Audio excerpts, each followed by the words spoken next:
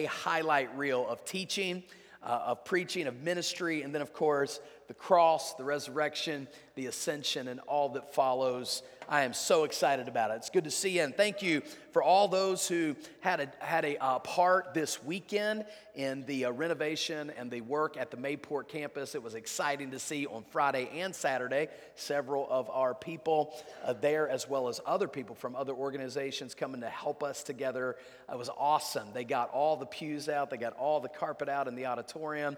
Got the whole children's building painted. They got a big tree that was an obstruction to the signage was removed. There was just a lot of great work, and so exciting to see that. And I'm glad that many of you were able to join us. And if you weren't, and you maybe would like to be involved in the future, there's lots of things that we'll be doing in the future, getting it ready for a launch in early of 2023. So it's exciting. Actually, next Sunday, Aaron's going to move his Bible study to 10:30, and they're going to add a little element of worship into that, and they're going to kind of start the beginnings of a regular worship service next Sunday.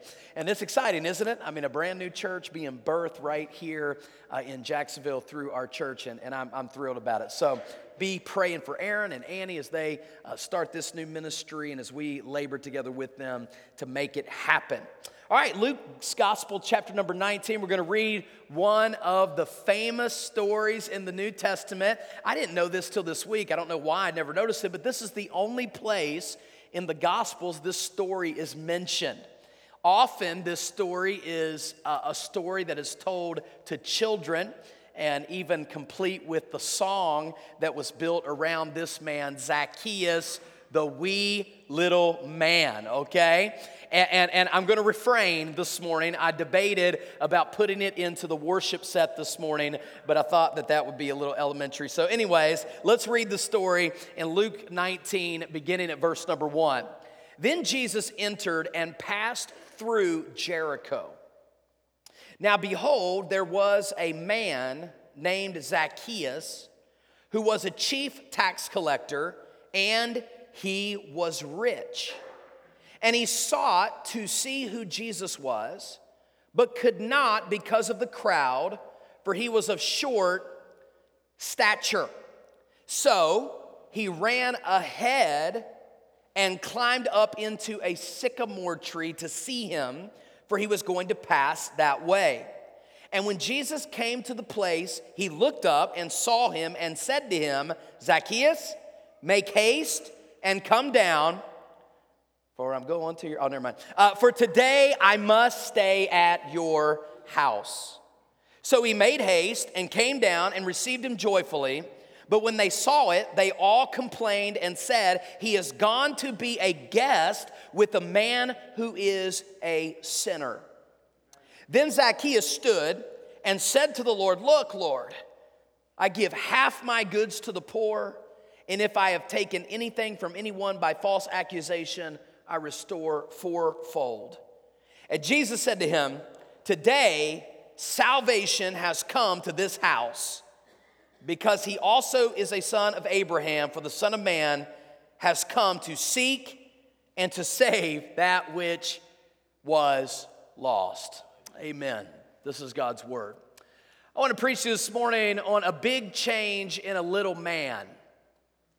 A big change in a little man. Let's pray. Heavenly Father, would you use the message to stir us, to help us to learn about the gospel and more about our Savior Christ and more about his pursuit of and love for people. And may we increase as a church in our pursuit of and love for people is our prayer in Jesus' name. Amen. From April the 14th to April the 26th, 1865, the U.S. Cavalry led a wild 12-day pursuit through the streets of Washington, D.C., the swamps of Maryland, and the forests of Virginia. The assassination of President Abraham Lincoln initiated this 12-day manhunt. In the last 3 days of the manhunt, April 24th through 26th, They cornered John Wilkes Booth into a farm on a Confederate sympathetic farm ran by the Garrett family. They ended up, after 3 days of negotiations, setting the barn on fire. And Booth had to exit the barn, of course, and they shot him, and he died just a couple days later. This story is chronicled in an extraordinary book by James Swanson called Manhunt, the 12-day search for Lincoln's killer. Now, historians would tell us that this was one of the largest manhunts in history, and certainly maybe the largest in American history. But I got good news for you. The largest manhunt in human history did not take place in 1865 by the U.S. Cavalry for John Wilkes Booth.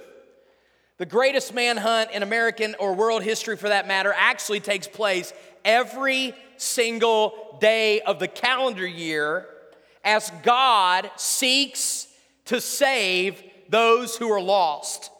Now, the story of Zacchaeus is famous, as I mentioned earlier, for its appeal to children, and the story that we've often told to kids in their junior churches and their flannel graph boards and the song that we've sung with them for so many years. But I think it's very easy, if we're not careful, to trivialize this as a child's story, when in fact the Zacchaeus story is actually the story of not just children.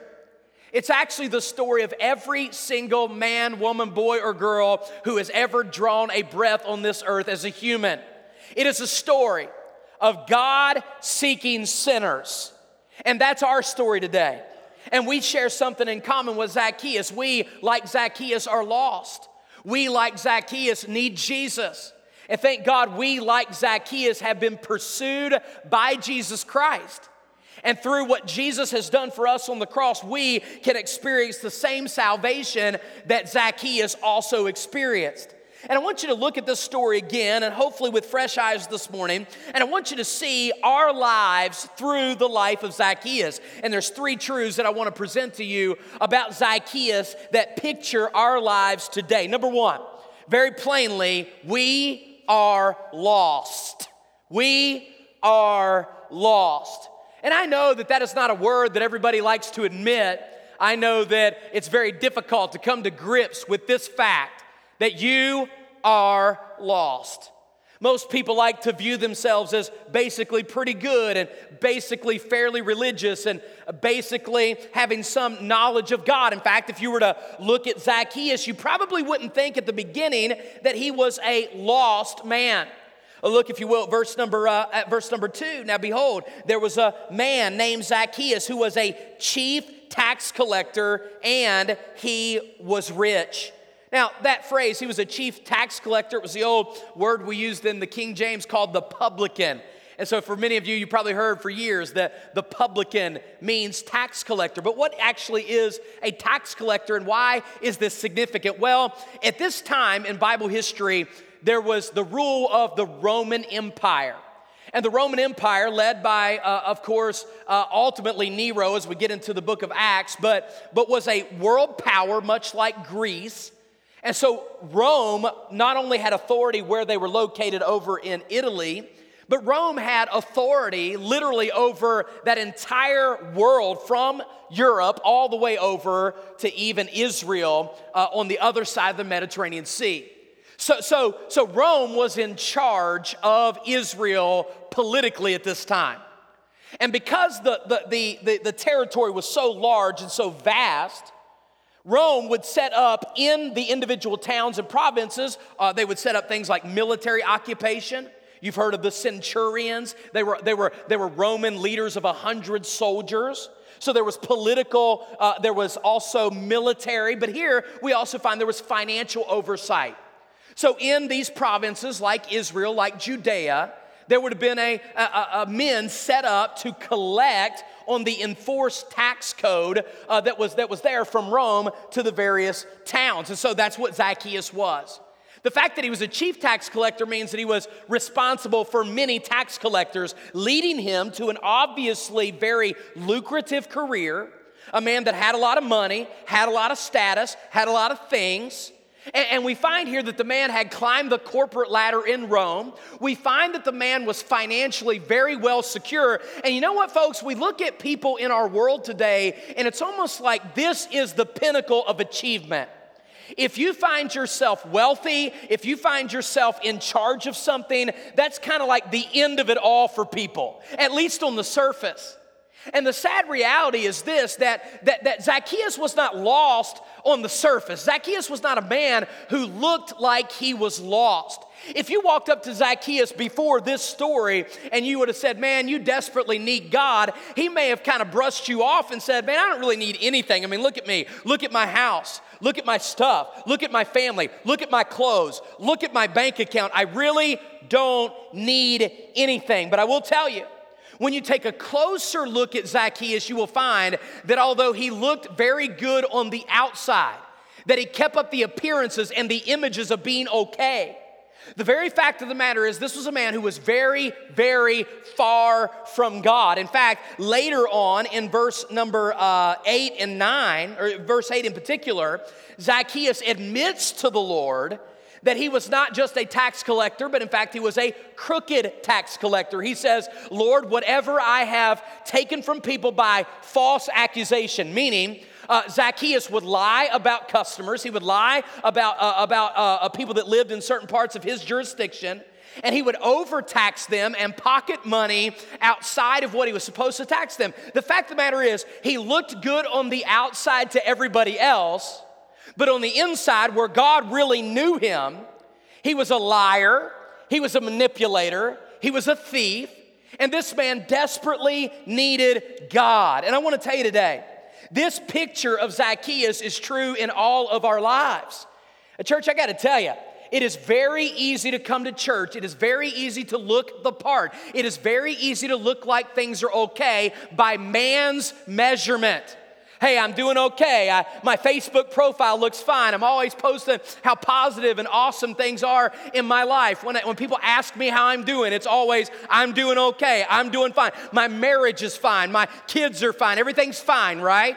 But what we find out is if you would be honest with yourself, we find out that we share this one thing in true with Zacchaeus, and that's this. At the end of the day, we are all lost and we all need God.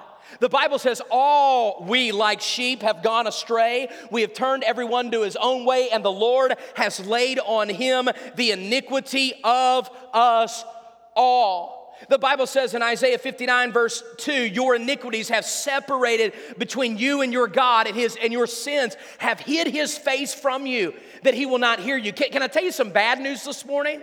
The bad news is every single person, every one of us, the preachers, the leaders of the church, all the way down to the person that walked in the door for the first time. Every single person in this room is lost and in desperate need of God. And the truth is, there's only one way to God, and that's the Lord Jesus Christ. So without Jesus, you are actually still lost. And here's the bottom line. Nobody likes things that are lost. Man, I told you the other day, I lost my phone and my wallet in the Atlantic Ocean. And that was an awful experience. And of course, I had to go through what everybody has to go through when this happens. Angie so graciously reminded me that wasn't the first time I had lost a phone and a wallet in a fishing experience, which is actually true. I'm becoming very good at it, you see. And so now I'm putting all of my stuff in a dry box when I go out on the boat. Of course, I will never stop fishing. I don't care if I lose 1,000 phones, okay? But I just got my, in fact, now I've got the phone here. And Angie made me, I'm just going to go ahead and say it what it is. Angie made me get a front pocket wallet. And I hate this. You know what this means? This means I've got more things to keep track of now than I did before. And I think her mindset is like, well, at least if you drop your phone in the water again, you're not going to drop your wallet also. Hey, listen, when you go through something like that, that's a huge pain in the butt, isn't it? You got to cancel your card payment. Then you got to set up all your auto You know what I mean? All your auto things like Amazon and all these other things that you do. And this is probably the 75th debit card that I've owned in the last probably 3 years, okay? So my life is very complicated. But here's the thing. Then, just the other day, I had to go to the gym, and Adriana needed something. And so we went, and I said, Adriana, I'm going to drop you off at Target. I'm going to go to the gym. I'm going to be back in exactly 1 hour. Exactly, from right here, right now, 1 hour. It's pretty dangerous, probably, to leave your teenage girl at Target with your debit card, okay, for an hour. But I was willing to risk it all, and I did. And I am at the gym. Adriana's at Target. She had to get a birthday card for somebody. She had to, I can't remember. She always needs to go to Target, okay? But she really obviously needed to go. And so I said, okay, here's my card. This is what you get. And while you're there, I even was graciously willing to let her use my debit card to buy a drink at Starbucks. So she could use my card, and then she could go and she could get the things that she needed to do, the things I needed her to get. So I am on the stair climber, okay? I'm sweating my guts out. I'm about to probably throw up. I'm heaving for air. I'm at the end of the workout, and my phone rings, and it's Adriana. I'm thinking, oh boy, what's wrong here? She calls me, and this is the first thing she says. Dad, don't yell at me. And I'm thinking, well, this is absolutely not good. Whatever is getting ready to come after this could absolutely not be good if the first thing you said to me was, Dad, don't yell at me. And so I said, what is going on? She said, I lost your debit card. And I thought, are you kidding me? I just got it back. Well, of course, I stop my workout. I run over to Target. I'm mad as a hornet that just had its nest kicked. Okay, I go over there and I'm walking, trying to find her, can't find her. Oh, lo and behold, when I actually find her, she's still shopping for all the things she was supposed to get because evidently the first hour I sent her there was clearly not enough to pick up a birthday card and the other essential items. But, oh, lo and behold, she had time to get a Starbucks drink and she also bought a Starbucks muffin. She didn't ask me about that. So she got a drink and she got a muffin and she had all this stuff going on. And I walk into the card line and she's still there. Not only has she not done what I needed her to do, she also lost my debit card. We traced every step in the store. You know the feeling. I'm in there with my app, my Wells Fargo app, and I'm turning off my debit card, thinking through all the headache I'm going to have to go through again. I went to the counter, went to customer service, started asking people in the store, asking workers, and it was gone. And I was pretty upset. In fact, our little Ring camera, when I finally got back home, I'm already mad, okay? I'm already mad. And I get back home and all the doors are locked. I didn't have my key because I was at the gym. I didn't think I needed a key. So now besides being mad at Adriana and losing my debit card, I'm mad because I can't get into my house. And I'm waiting for somebody to unlock the door. And I'm just so frustrated. And the Ring camera caught some choice conversation between me and Adriana on the front porch. And I'm just glad those things delete themselves after like 24 hours because it was a pretty rough few minutes with me and Adriana. Thankfully, I said, Adriana, you are going to walk in that house and you're going to call Target and you're going to explain how irresponsible you are and you're going to give them your name and you're going to tell them what your card looks like and you're going to ask them if by any chance they find your card that they are going to call you. And she texted me about 2 minutes later and said, Dad, they found it. Praise the Lord, right? It saved my testimony. It saved a headache. It saved my relationship with my daughter. I mean, it saved a lot of things. Look, nobody likes to be lost. Nobody likes it when things are lost. But what made matters even worse for Zacchaeus is not only was he lost, he couldn't get to Jesus. He had some obstacles to get him there. Now, the Bible tells us what they were. The Bible says in verse number 2, he could not get to Jesus for two reasons. Number one, it was too crowded around Jesus. And maybe that's like somebody in the room, you think, well, Jesus doesn't have time for me. Jesus is too busy, like running the universe and all these other things. He's probably got other people that are more important to him than me. That's not true at all. But in Zacchaeus' mind, he thought, this crowd is too busy. I can't get there. And then, of course, he is short. Now, I identify with Zacchaeus on that level. Okay, I'm short as well. Jesus said in Matthew chapter number 6, which of you by taking thought can add 1 cubit to his stature? That's like my life verse, okay? The fact of the matter is there's nothing he could do about that. He was short. He was stuck. It was too crowded around Christ. So what does he do? He runs and finds a way to get to God. Let me ask you a question. What's keeping you from God today? What's keeping you from God today? Maybe it's your pride. I was going through pictures on my phone the other day, and I text Kim Selvig a picture of her baptism. It was like this weekend, 3 years ago. On that same day, Lucy got baptized, and I had a picture of Miss Lucy getting baptized on my phone. And I thought to myself, now you talk about somebody being willing to be humble. Here's Lucy, 3 years ago, a member of our church for years and years and years, but it wasn't until 3 years ago that she finally came to faith in Christ. And after being a church member for years and years and years, she humbled herself, accepted Christ, and was willing to step into the waters of baptism to identify her faith in Christ. You know, it may be that the reason you're having trouble getting to God is because your pride is keeping you from admitting that maybe although you go to church and although you've done the best you can, you just don't know Jesus. Maybe you have unanswered questions. Maybe there are theological things or practical things or what we would call apologetic things, that maybe certain things don't line up about God in your mind. Maybe it's a relationship. I've seen people walk away from God because their husband or their wife didn't believe it and they struggled to accept and follow Christ. Maybe it's hardships. Maybe you're reconciling the truth. Is God powerful? Is God loving? If He is, why do I go through this? Maybe yours is wealth. Maybe the truth is you're here today and you're well-to-do and you just don't really see that you need God. Or maybe worse, you're self-righteous. What's keeping you from God is that you actually think you don't need God. I'm here to tell you something this morning. It doesn't matter why you're staying away from God. The truth of the matter is any excuse of keeping you from God is a bad excuse this morning. Lost. You know, you can be baptized and be lost. You can be confirmed and be lost. You can be in church and be lost. Come on, you can be a good person and be lost. You can teach classes and be lost. Good night. You can preach sermons and be lost. This isn't a question, do you go to church? Have you been baptized? Are you good? The question is, do you have Jesus or do you not? But let me tell you something, friend. There's something worse than being lost, if you can imagine that. It's being lost and nobody's looking for you. But I'm glad to announce to you this morning that was not the case with Zacchaeus. Because although Zacchaeus was lost, secondly, we learn Zacchaeus was sought, or we were sought. Yes, Zacchaeus was lost, and yes, you are lost. But here's the good news. The good news is that although you are lost and you may not know where you're going and you may not know about your relationship with God, here's the good news. The good news is that while you were lost, Jesus has come looking for you.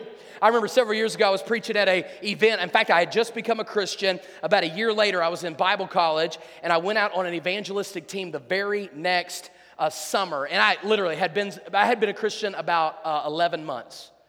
And they sent me out preaching on this evangelistic tour. It was really, when I look back on it, I think it probably wasn't really that wise. But I did it. And I was in Georgia, just outside of Atlanta, on the northwest side of Atlanta, preaching at a church. And at that same church, they had some people that were involved in the public high school football program, and they were having football camp the very same week.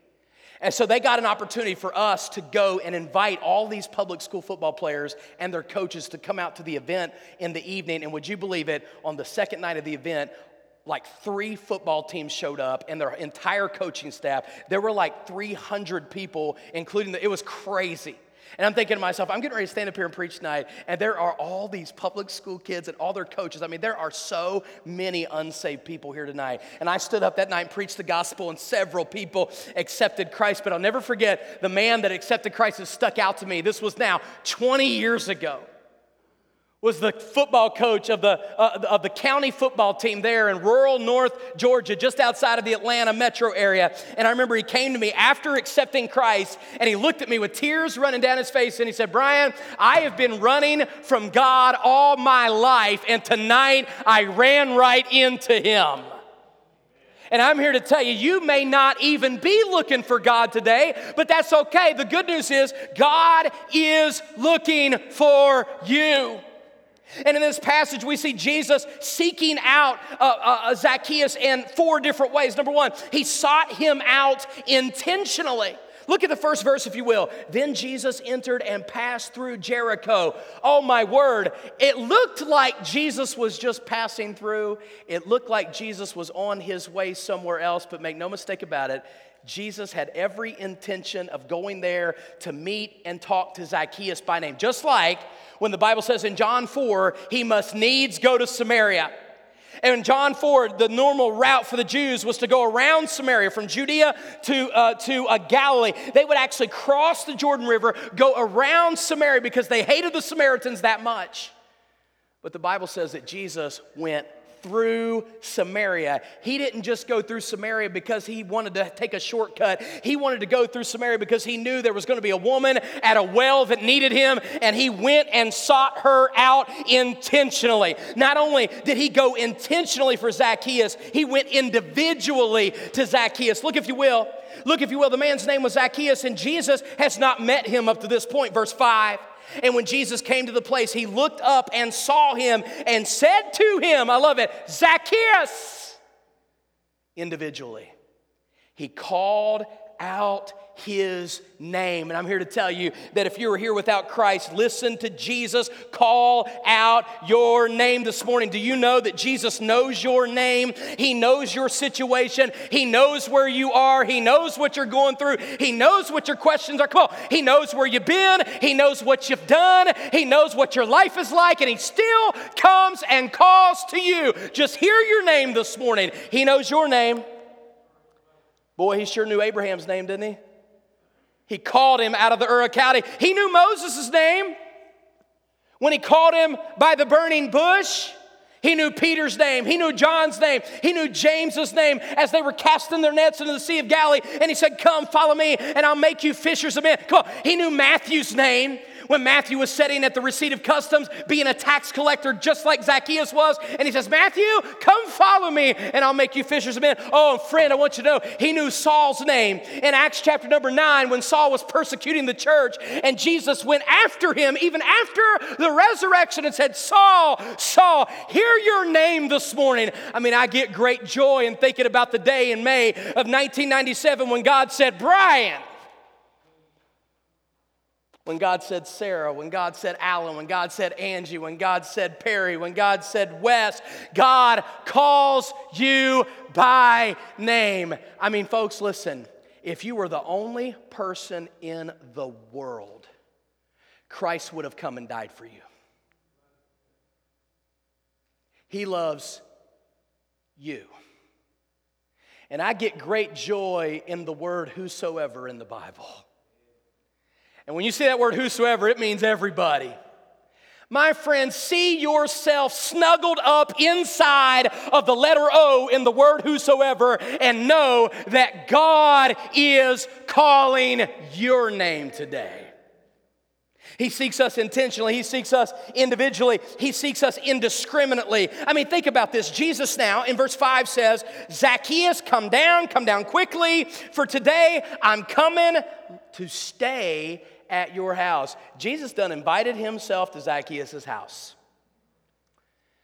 Now, what's intriguing about this to me is that's probably the first time this has ever happened, because everybody hated Zacchaeus. Zacchaeus was a loser, at least to the people he lived around. Not only probably had nobody ever invited themselves into Zacchaeus' house, the truth of the matter is he may have invited other people and they just simply did not respond. Nobody liked Zacchaeus.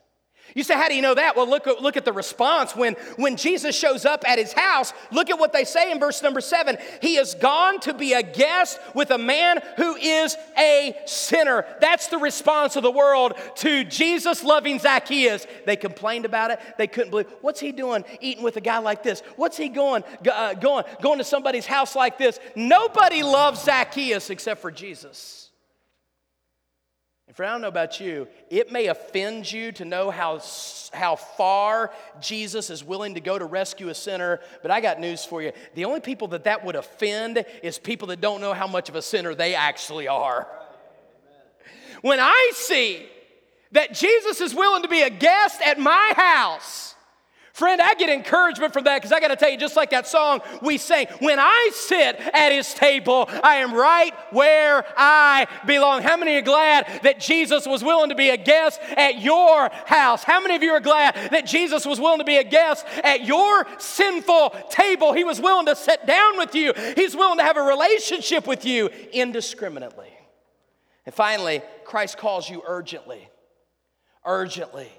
Look at what he says. Make haste, Zacchaeus, and come down, for, here's the word, today I must stay at your house. Friend, there is a call for salvation. It's an urgent call. You say, when should I become a Christian? You ready? Here's the answer. Today. Today, Hebrews chapter 3 and 4 says, if you will hear his voice, do not harden your heart. 2 Corinthians chapter 6 says, now is the accepted time. Now is the day of salvation. Listen to me very carefully. Tomorrow is a date on a fool's calendar. And there's only one day to trust Christ as your Savior. And you ready? It's today. It is now. He says, make haste, come quickly, let's go. Let's do this. And friend, I'm telling you here, if I could, I would beg you. I am begging you. I'm urging you. As Jesus is urging you today, it's time to go quickly. Run from where you are. Run from what's going on. Run from your questions. Run from your religion. And run to Jesus and run to Him right now. Christ calls him. He seeks him. He sought him, and he's seeking you. So number one, he was lost. We were lost. Number two, we were sought. He was sought. Number three, I love this. He was saved. He was saved. Well, I wish somebody'd enjoy that word saved as much as I am this morning. Saved. He was saved. In fact, look at the assurance that Christ gives him. Today, salvation has come to your house. What a statement that Christ makes to him. That's a statement of assurance. So let me ask you this question because I think it's fitting here. Jesus said to Zacchaeus, today I'm coming. And then when he got there, he said, today salvation has come to your house. Well, I can't think of anything more reassuring than God himself telling you you're saved. My sheep hear my voice and know me, and I know them, and they follow me. And I give unto them eternal life, and they shall never perish, neither shall any man pluck them out of my hand. My Father, which is greater than me, gave them to me, and no man is able to pluck them out of my Father's hand. That's assurance. In fact, 2 Timothy says, even if we do not believe, he abides faithful. He cannot deny his own. Friend, I'm here to tell you that Jesus offers eternal life. It is not a I think so, hope so, wish so, I'd like to know kind of salvation. How many of you are glad today to know that with Jesus it can be a no-so salvation? This is why 1 John chapter 5 says these things I have written unto you that believe on the name of the Son of God, that you may know. Do you know? Do you know today that you have eternal life? And not only did he receive assurances that he was saved, he actually demonstrated that Christ had changed his heart. Back up, if you will, to verse number 8. When Zacchaeus stands before the Lord in his house, he says, look, Lord, I have given, or I will. Essentially what he's saying is, I'm going to give half of my goods to the poor. What a change. And then he goes on to say, if I have defrauded anyone, I will restore them times 4. You know what that is? Evidence of conversion. Restoration, change of heart, willing to make reparations. I hate to admit it to you, but when I became a Christian in 1997, before that day, I had better days. Since that day, I've had better days. But I'm not proud to admit that I was in a lot of trouble and got involved in a lot of things I shouldn't have done before I became a Christian. Yeah, hopefully that doesn't shock you. I didn't grow up a Christian. I didn't become a Christian when I was a kid. In fact, I didn't really remember learning Zacchaeus, the Wee Little Man song. I still, to this day, if you catch me at the wrong moment, I may have trouble spitting the books of the Bible out in order because I didn't grow up with it. I remember when I got saved, I heard a sermon on this passage of Scripture, and God got a hold of my heart. and basically from the Bible spoke to me and said, you know what? That sounds a lot like you before you got saved. He said, why don't you go to where you had been dishonest and where you had stolen and when you had defrauded people, why don't you go back and make it right? I wish you could have been with me this summer of 1998 when I walked to Walmarts and sporting goods stores and convenience stores and walked up and said, hey, you probably don't know me, but my name is Brian. A couple years ago, as far as I can remember, I stole A, B, C, and D from you. And I'm here to pay you back or work it off, whatever works for you. And right after every single one of them picked their jaw up from the ground, thankfully they all said, well, essentially something like this, it sounds like you learned your lesson. Man, I'm happy for you. But I got to tell you, I was willing to do it. I was willing to make the phone call. I was willing to go. I was willing to make it right. Are you? Are you? It's an evidence of salvation. An evidence of salvation is I'm going to go fix whatever I have broken. Hey, thank God that God is willing to forgive. He sure does. But there should at least minimally be this heart that I'm going to take care of the things that I've wronged. And I'm willing to repent. And I'm willing to follow Jesus wherever it may lead me. And what a change came to this man's house that day. Yesterday on college game day, I saw a powerful story. A powerful story about a tight end from Michigan, University of Michigan's starting tight end named Eric All, A-L-L. On September 3rd, last Saturday, or 2 Saturdays ago, his life in some ways came full circle. On the same day, September 3rd, he had a child born. I believe it's his girlfriend, had a baby, and they welcomed this child in on game day, Saturday morning. A new baby was born. On the same day, he was able to meet a man by the name of Tom Broyles. That same day, Tom came to see Michigan play football and to meet Eric for the first time in 21 years. Because in 2001, in the month of February, when Eric was only 5 months old, his house in Richmond, Indiana, caught fire. By the time the firefighters arrived, Mom and Dad had barely made it out of the house, but because of all the smoke and the fire that barricaded their stairway, they were unable to get up to the second-story bedroom where their 5-month-old baby, Eric, was asleep. And they showed camera footage of the firefighters. Tom leading the way, where those firefighters rushed on the scene, and you literally see Mom and Dad in a frenzy pointing to the side of the house, pointing up to the second-story bedroom, and see the firefighters lean that ladder up against the wall. Tom said, I climbed to the top. I was the first one in while they're showing the footage, and he literally entered into a house that was an inferno. And when they actually had to break the window open, you immediately saw black smoke billowing out of that child's bedroom where he lay in his crib, hopeless and lifeless. They broke in, and Tom said, I could not see a thing. The heat was almost so intense I could barely stand it through my firefighter equipment. Not being able to see because the room was filled with black smoke, he fumbled around until he bumped into a baby crib. And he reached down in the baby crib and he picked up Eric, 5 months old. They picked up his lifeless body. And on the video, you can see as he comes out of the window and hands him to the next firefighter, little Eric is limp, laid over, head cocked back, not breathing. When they got to the bottom of the ladder, the firefighters immediately began to do CPR work, and in just a few seconds, the baby began to breathe again, and for 10 days, he was in the hospital, and thank God, with no lasting damage to his body. 21 years later, he is an all-Big Ten tight end for the University of Michigan, and he got to meet the man that saved his life 2 Saturdays ago. And my friend, I got to tell you, I'm not a whole lot different than Eric All, because there I was as a helpless person in a house of fire, unable to save myself. And thank God for the day that Jesus leaned that ladder of salvation against the wall of my burning house and entered into my disaster and rescued me. Rescued me. And if you're saved, friend, that's exactly what he did to you. And if you're not saved today, please listen carefully. Your house is on fire, whether you know it or not.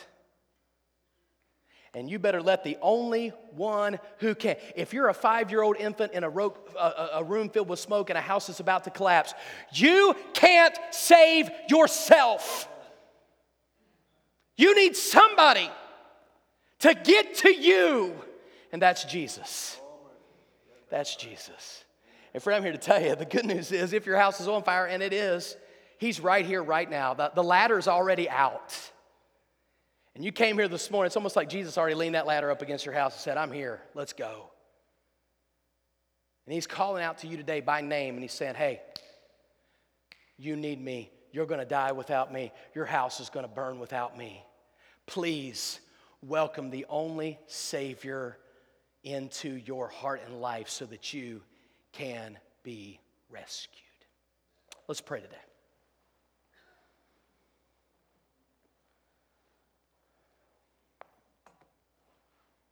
As we bow for prayer, we have a few folks in the room that are members and leaders of our church, faithful men and women that know the Bible. They want to be a help to you. Maybe you're here today and you've come, but maybe you didn't even realize before you got here today how lost you are. Friend, that was me, 19 years old, 1997. Dunbar, West Virginia, my house was on fire, and King Jesus entered into my house fire and rescued me. I don't know how old you are. I don't know if you're a boy, a girl, a teenager. I don't know if you are single or married or divorced. I don't know why you came here. You may not know why you came here. But I want you to know that Jesus loves you. And he's ready to save you right here, right now. And how many of you would say, preacher, pray for me, man? I'm lost without God, and I need Jesus in my life. I need him to rescue me. I need him to save me. Preacher, pray for me. Would you pray for me? I want to know Jesus. I want to know that I'm saved. I want to know that my life is secure. I want to have assurance when I leave this place today that I know Christ. How many of you say, preacher, that's me. Would you pray for me? I'm lost without God and I need Jesus. Would you pray for me, preacher? If that's you right now, would you just slip up your hand? Would you do that for me? Just hold that hand right up and then just lower it right back down. God bless you. Thank you. Amen. Amen. Who else? Preacher, that's me. Pray for me. Lost without God. I don't know for certain that Jesus is my Savior. I do not know that heaven is my home, but I want to know. I want to know. Anybody else like that at all? Just raise that hand up real quick and then right back down. I'll pray for you. Lost without God. Lost without God, but I want to know him. Let's stand to our feet as the worship team comes.